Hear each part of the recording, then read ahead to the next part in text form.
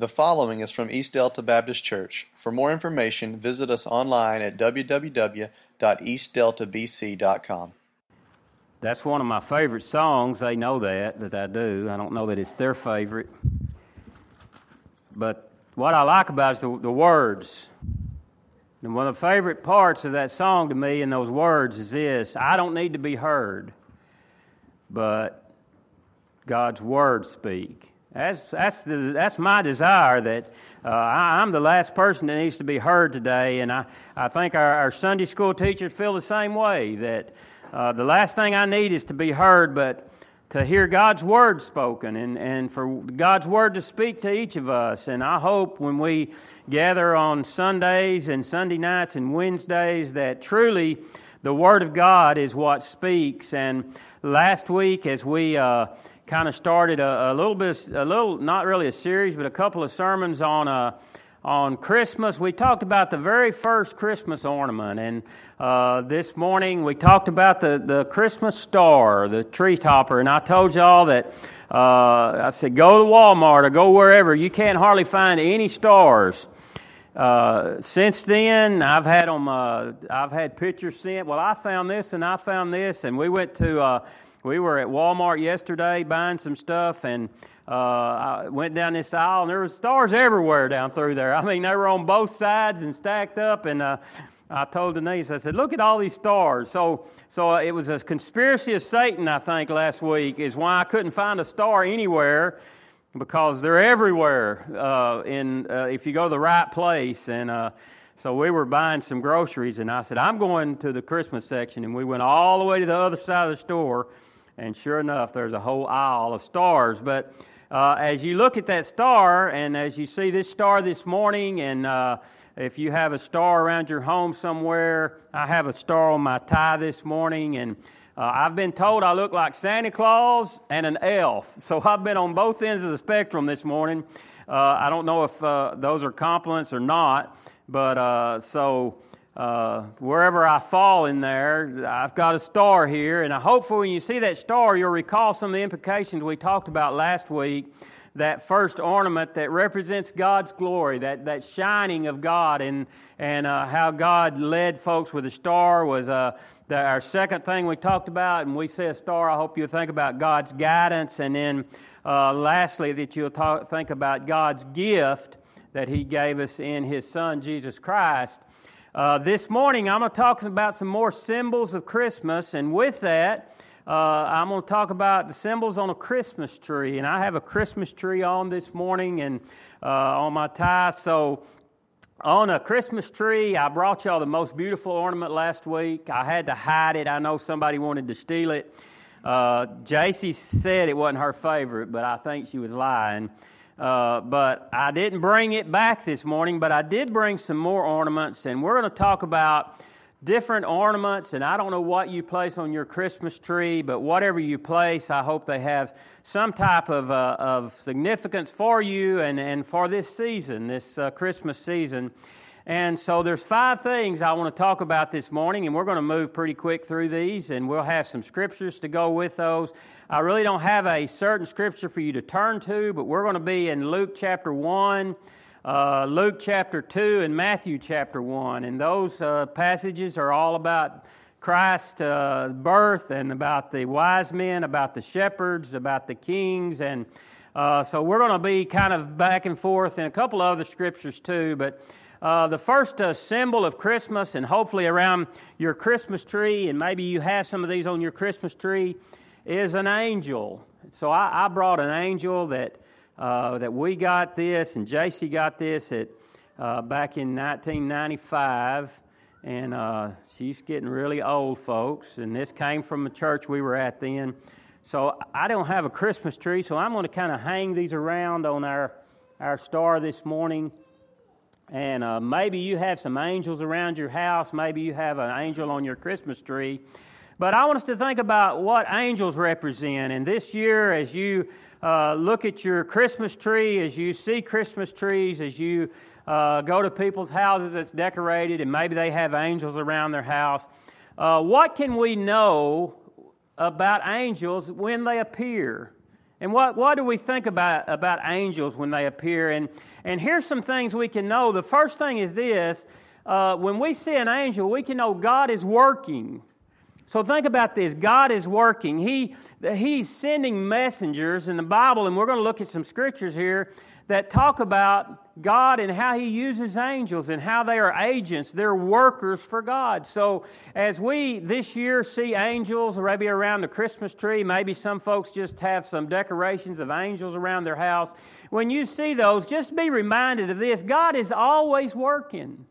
And that angel represents that they're messengers of God. Hebrews 1:14 says this, are they not ministering spirits? And who he's talking about angels. Are angels not ministering spirits sent forth to minister for them who shall be heirs of salvation? Now the NIV says this, are not all angels ministering spirits sent out to serve those who will inherit salvation?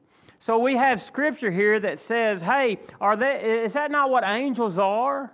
So this year, as you see an angel, remember this, those are messengers of God, and God is always working. And at the first Christmas, angels are singing. They're bringing forth a message about Jesus. They're bringing forth joy. And the Christmas angels, they were beautiful in their appearance, but some people were scared of them when they saw them. When they saw those angels, Zacharias, it says he was afraid. The shepherds feared and trembled, and the angels greeted people. They greeted those people with the words, fear not. The angel, when he appeared to Zacharias in Luke 1:13, they brought an announcement. Remember, they're messengers of God's word. They brought an announcement that his wife would give birth to a son, that she was too old to have children.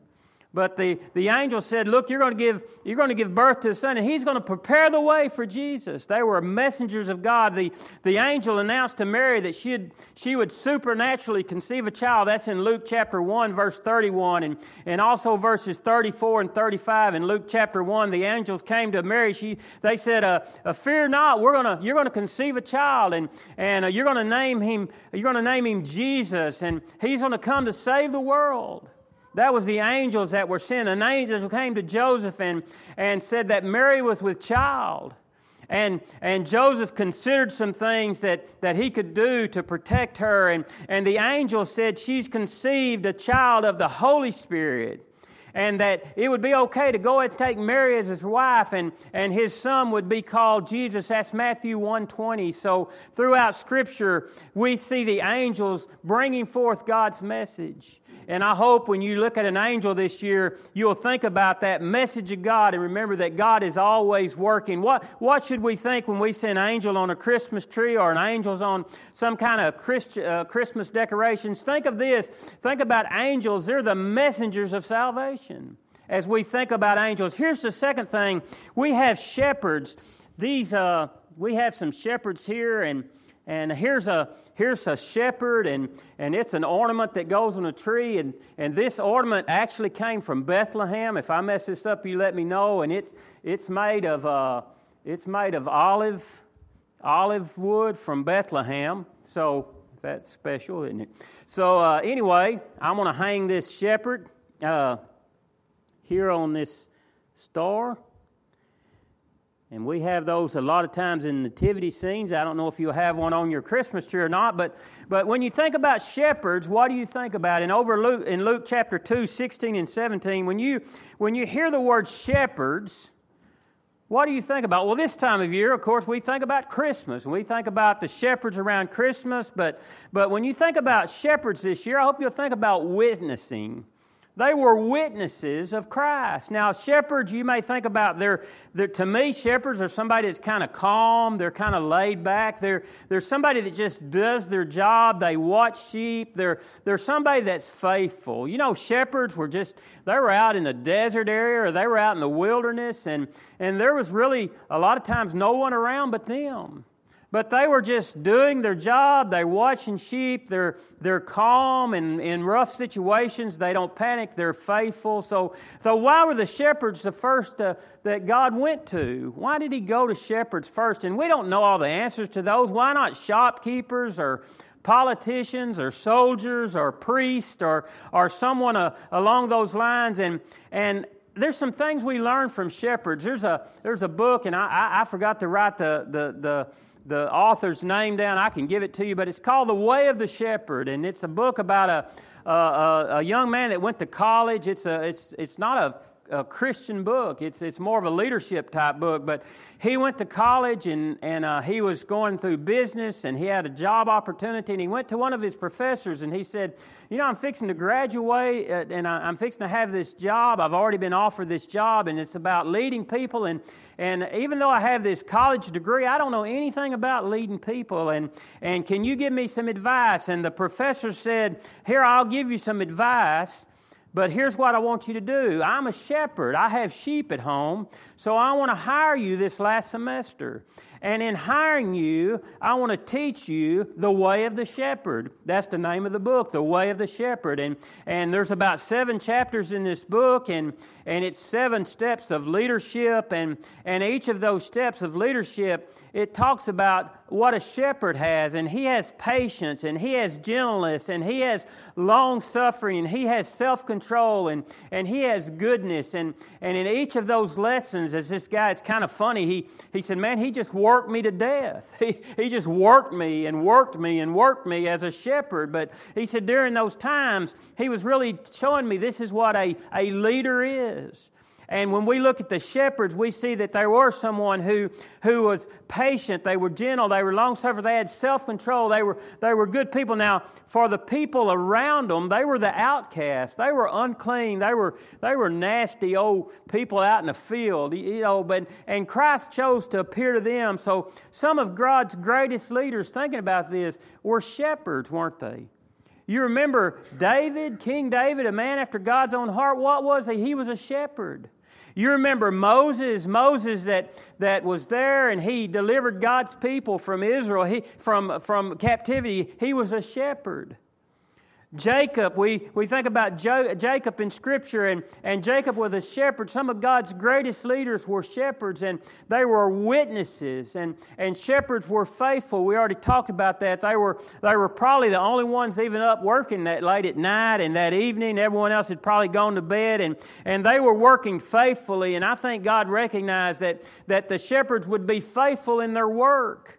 Remember what I said we would look at as we look at shepherds, think about their witnessing, and God needed a faithful witness, and He used shepherds. God also needed shepherds because they were responsive.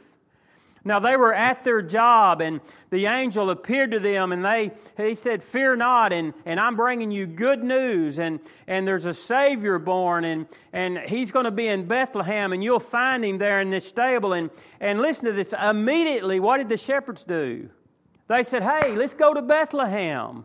Let's go see what this angel talked about." They didn't study about it. They didn't pray about it. You know, we do that sometimes. Well, let me just pray about this and see what God wants me to do. Well, they knew what God wanted them to do because, remember, they had an angel sent. And there was a messenger of God, and that messenger of God said, "Hey, we're bringing you good tidings of great joy, and there's a Savior born." And they said, "Hey, let's form a committee and talk about what we need to do."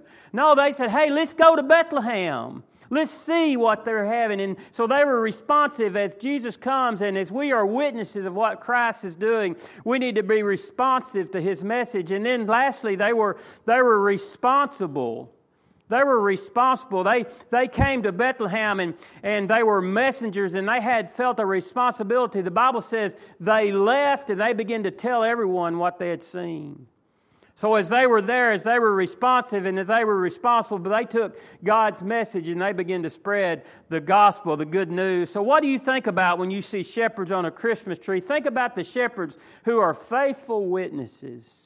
When we look at those shepherds, and when Christ came the first time, He found some shepherds who were faithful. And I want us to think about ourselves. When Christ comes the second time, will He find us being faithful shepherds? I hope this Christmas season, as you look and as you see shepherds around the manger, or you see shepherds on the Christmas tree, you'll think about that witness that we are in Christ and that we'll be faithful. Here's the third thing is to love and honor. Now, I could have brought a gift, but this was a gift. Let's see, Chrissy's not back there, is she? Chrissy made this, and it's for J.C. Vaughn, but she put a B on the back of it for some reason. which would be Ballard if you didn't know that. But it was a gift. It was a gift for her, and it says, "Let heaven and nature sing." So we're going to hang our gift somewhere on this. They may fall in a minute. Don't panic if they do. It's okay. Now, I brought a different gift. I brought a cross. So JC shot this down, but she don't know anything. So we're going to put this cross up here. If I don't break my light bulb. Y'all bear with me. All right. So there's a lot of different gifts. So I know when we think about Christmas, a lot of times we think about gifts, and that's really something we enjoy, receiving and giving and being a part of gifts. So what do you think about when you receive a gift?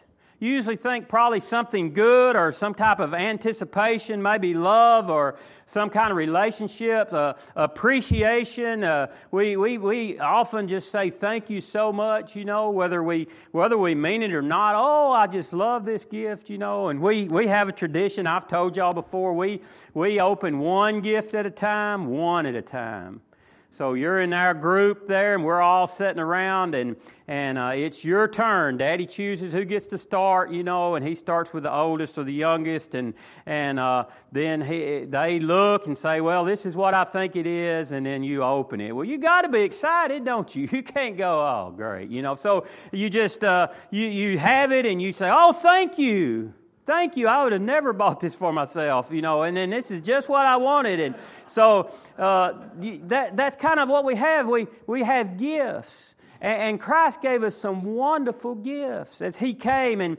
And I heard about an employer that stopped giving Christmas gifts and stopped giving Christmas bonuses because employees were complaining and ungrateful.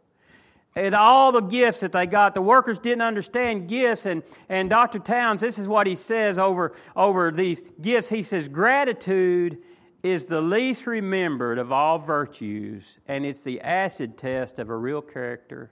That's what gratitude is. And we think about gifts maybe around the Christmas season. We think about wise men. We think about those who came bearing gifts.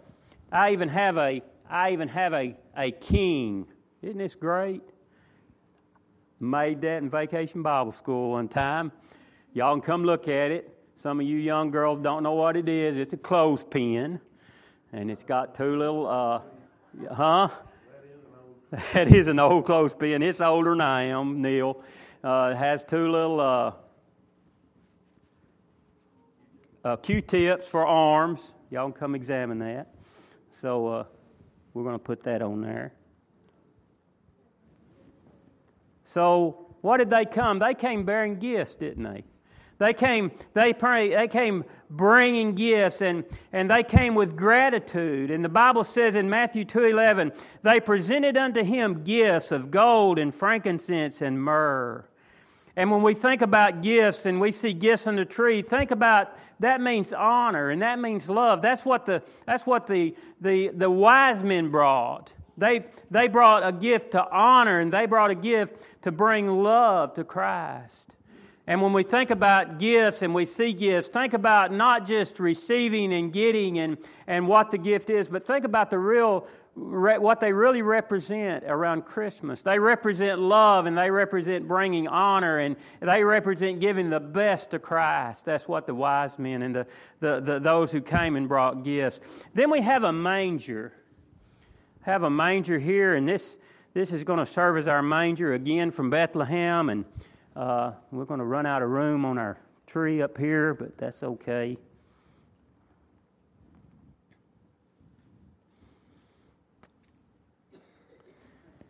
So what do we think about when we think about a manger? When we really think about a baby being born, and we know the Christmas story, but what an unlikely place for someone to be born. As we think about a manger, so when you think about a manger, do you think about a stable? Do you think about Do you think about animals, or do you think about no room in the inn, or no nice place, no good bedroom, no hospital room? You may think about humility. You may think about a lot of different things. When you go beyond just the surface of a manger, and you think about a manger, but a manger is an unlikely place to lie a newborn baby. We have babies now, and it's just amazing to me. I was sitting and I was just thinking about growing up and some of the things we did growing up, as kids, and no bicycle helmets, and climbing trees, and knives, and playing with stuff, and it was so much different than it is now, and it was all about it's all about safety. It's all about they get them to the hospital, get them this clean. And I'm not suggesting you go have a baby in the barn anywhere, but what I'm saying is things have changed so much. But how unlikely, even today, to think about a baby being born in a stable and being born in a manger. And I'm headed somewhere with this, because I just want you to really concentrate on this. When you see a manger, how unlikely is that a place for God Himself to be? A filthy, nasty stable. Now, you may have a stable and you may love your barn, but I'm talking about a newborn baby, and I'm talking about the King of Kings and the Lord of Lords, and how He came and He was placed in a manger in a stable. What an unlikely place. No place that is worthy for Jesus Christ to come. As you see that manger, not the finest hospital, or not the finest inn, but really there's not a place that would be worthy for Christ, is there? And as you look at that manger, I want you to think about this. Where is Christ coming today? A most unlikely place He desires. He desires to live within our heart. That's where Christ desires to live. How unlikely is that the Lord of Lords and the King of Kings and the Creator of the universe wants to come and to live within your heart. And the Bible says in John 1:12, but as many as received Him, He gave them the power to become sons of God. And that's where God wants to come. He wants to come and He wants to live within your heart. He wants to be born again. He wants you to be born into His family. And He wants to be born into your heart. And He wants to live within your heart. And beyond your heart, He wants to come to in your home. And He wants to live within your home. And beyond your home, He wants to come into your problem. And He wants to come into your sin habit, and He wants to abide there and live there. And how unlikely is that? I've heard people say this, well, I'll come to Christ when I get these things straightened out. The problem with that is we can't get them straightened out without Christ. And Christ says that we come to Him just like we are, and then He'll worry about doing the changing. He'll begin to show us those areas, and Christ wants to come into us. What an unlikely place. For the Lord of Lords and the King of Kings want to live, but He wants to live within us. So when we see that manger on the Christmas tree, if we see that manger in the nativity scene, I hope this year you'll think about how unlikely a place for a king to live. And then beyond that, as you think about that, you'd think about where He wants to live. How unlikely is it that God would want to live within me? But that's His desire for us. Here's the fifth thing, the sinless birth of God. And we have a lady named Mary, and this is Mary Ann Joseph, and this is my last ornament, and we'll place that here also. And as you look at Mary, if you look at a nativity scene, or you're looking at a Christmas tree this morning, I want you to think about the Virgin Mary, the sinless Son of God. And this morning, what do you think about when you hear that word virgin? You may think about honored or pure or simple or maybe a hard role to play or maybe someone who is holy. In Seattle, there was children at school and they were asked, what is a virgin? And a girl answered, a girl who's never had a baby. And that's not really right. The angel said, or Mary asked the angel, how should this be? How can this be that I'm going to give birth to a child because I've never known a man? And a virgin is a girl who holds herself pure for a particular man, a man that she's going to marry. And why does this matter? You know, today in our country and even some of our churches, they say that's not that important. But when you look this year and you see Mary there and think about that virgin birth, that eternal Son of God became flesh. It says in John 1:14, the Word of God became flesh. He tabernacled. He came among us, and we beheld His glory and the glory of the only begotten Son of the Father. What do you think about when you see a virgin in the nativity scene? Think about the interest of a sinless God into this world. Now, here's the key, and why would I bring this up? Because the key is that sinless Son of God. That He had no sin. He did no sin. There was no sin within Him. He wasn't born with a sinful nature. I've talked about this before. The father of a child, your blood is in your child, but your wife's blood's not. Did y'all know that? That's true. That the father's blood is what's in the child. So if Mary had been born, if Jesus had been born a natural birth, He would have a sinful nature inherited from His Father. Who's His Father? His Father's God, who's no sin. So in Christ, He's sinless in that He has no sinful nature because He's not born in a natural way. He was conceived through the Holy Spirit of God. And we think about Mary and we think about that virgin birth, we realize that only through a virgin birth can Christ become our sacrifice. It says in Revelation that God searched throughout heaven and He found one perfect lamb. And that was the Lamb of God. That was Jesus Christ to become our payment for sin. And I hope as you think about the cross, and that's why I put that as a gift, is the cross of Calvary, and you think about the virgin birth, realizing that Jesus Christ came, He became our sinless sacrifice. He became the only one who could pay the price for our sin. He became that perfect Lamb of God. I hope as you see that this year on a Christmas tree or at a nativity scene, you'll think about the sinlessness of Jesus Christ, in that when we accept Jesus Christ as our Savior, the Bible says this, that we are covered with the blood of Jesus. You know what that means? That means when God looks down upon us and we're born-again Christians, we've accepted Christ as our personal Savior, He doesn't see our sins. He sees the blood of Jesus, who knew no sin. And through the blood of Jesus, who knew no sin, He looks at Jake and He says, you know what? He's perfect. Not because of who I am or what I've done, but because of what Jesus Christ has done. He made each of us perfect through the blood of Jesus. And that's through the virgin birth that He experienced at Christmas. So as we look around and we'll review and we'll be finished up here, we see at these Christmas symbols what they mean to us. We see the star, that's God's glory, God's guidance, God's gift. We see the king, the wise men who still seek after Him. That's a wise man. We see the angels that give out the message of Christmas. We see shepherds who were faithful witnesses. We see gifts that speak of honor and love and value of perfectness. And we see the manger, an unlikely place for a Savior. And then we see the Virgin, the interest of sinless God into this world. I want to ask you to bow your heads this morning and just ask you this question. Have you really ever accepted Jesus Christ? As we look at this Christmas tree and we look at the things around Christmas time and we see God's glory shining through His star, we see His guidance for us. We see those wise men who came, who brought their best to give to the Father, to give to the newborn King. We see the angels who come and give out those messages of the gospel of Jesus Christ, the good news. We see shepherds who received the word and became faithful witnesses. We see gifts that speak of honor and speak of love.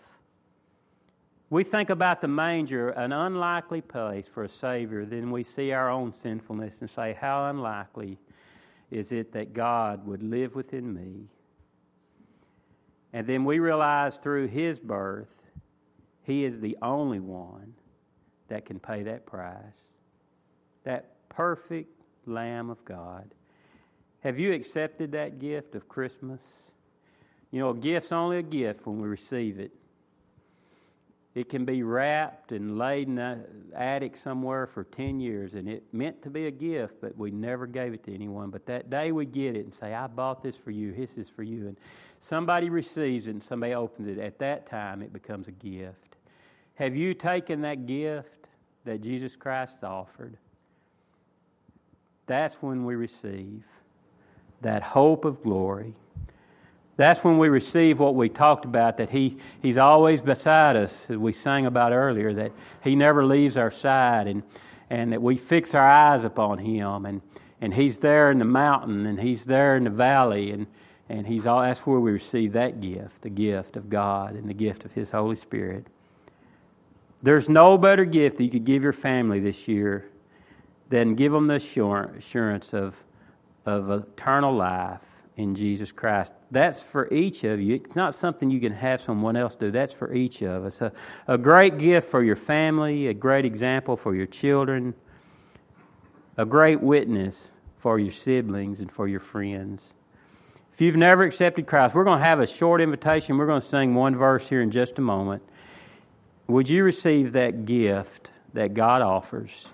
As we look at the Christmas tree, as we see these symbols of Christmas, would you take hold of that gift? Have thine own way, Lord. Have thine own way. I pray, Father, as we just continue in the spirit of prayer this morning, that you would have your own way in our life.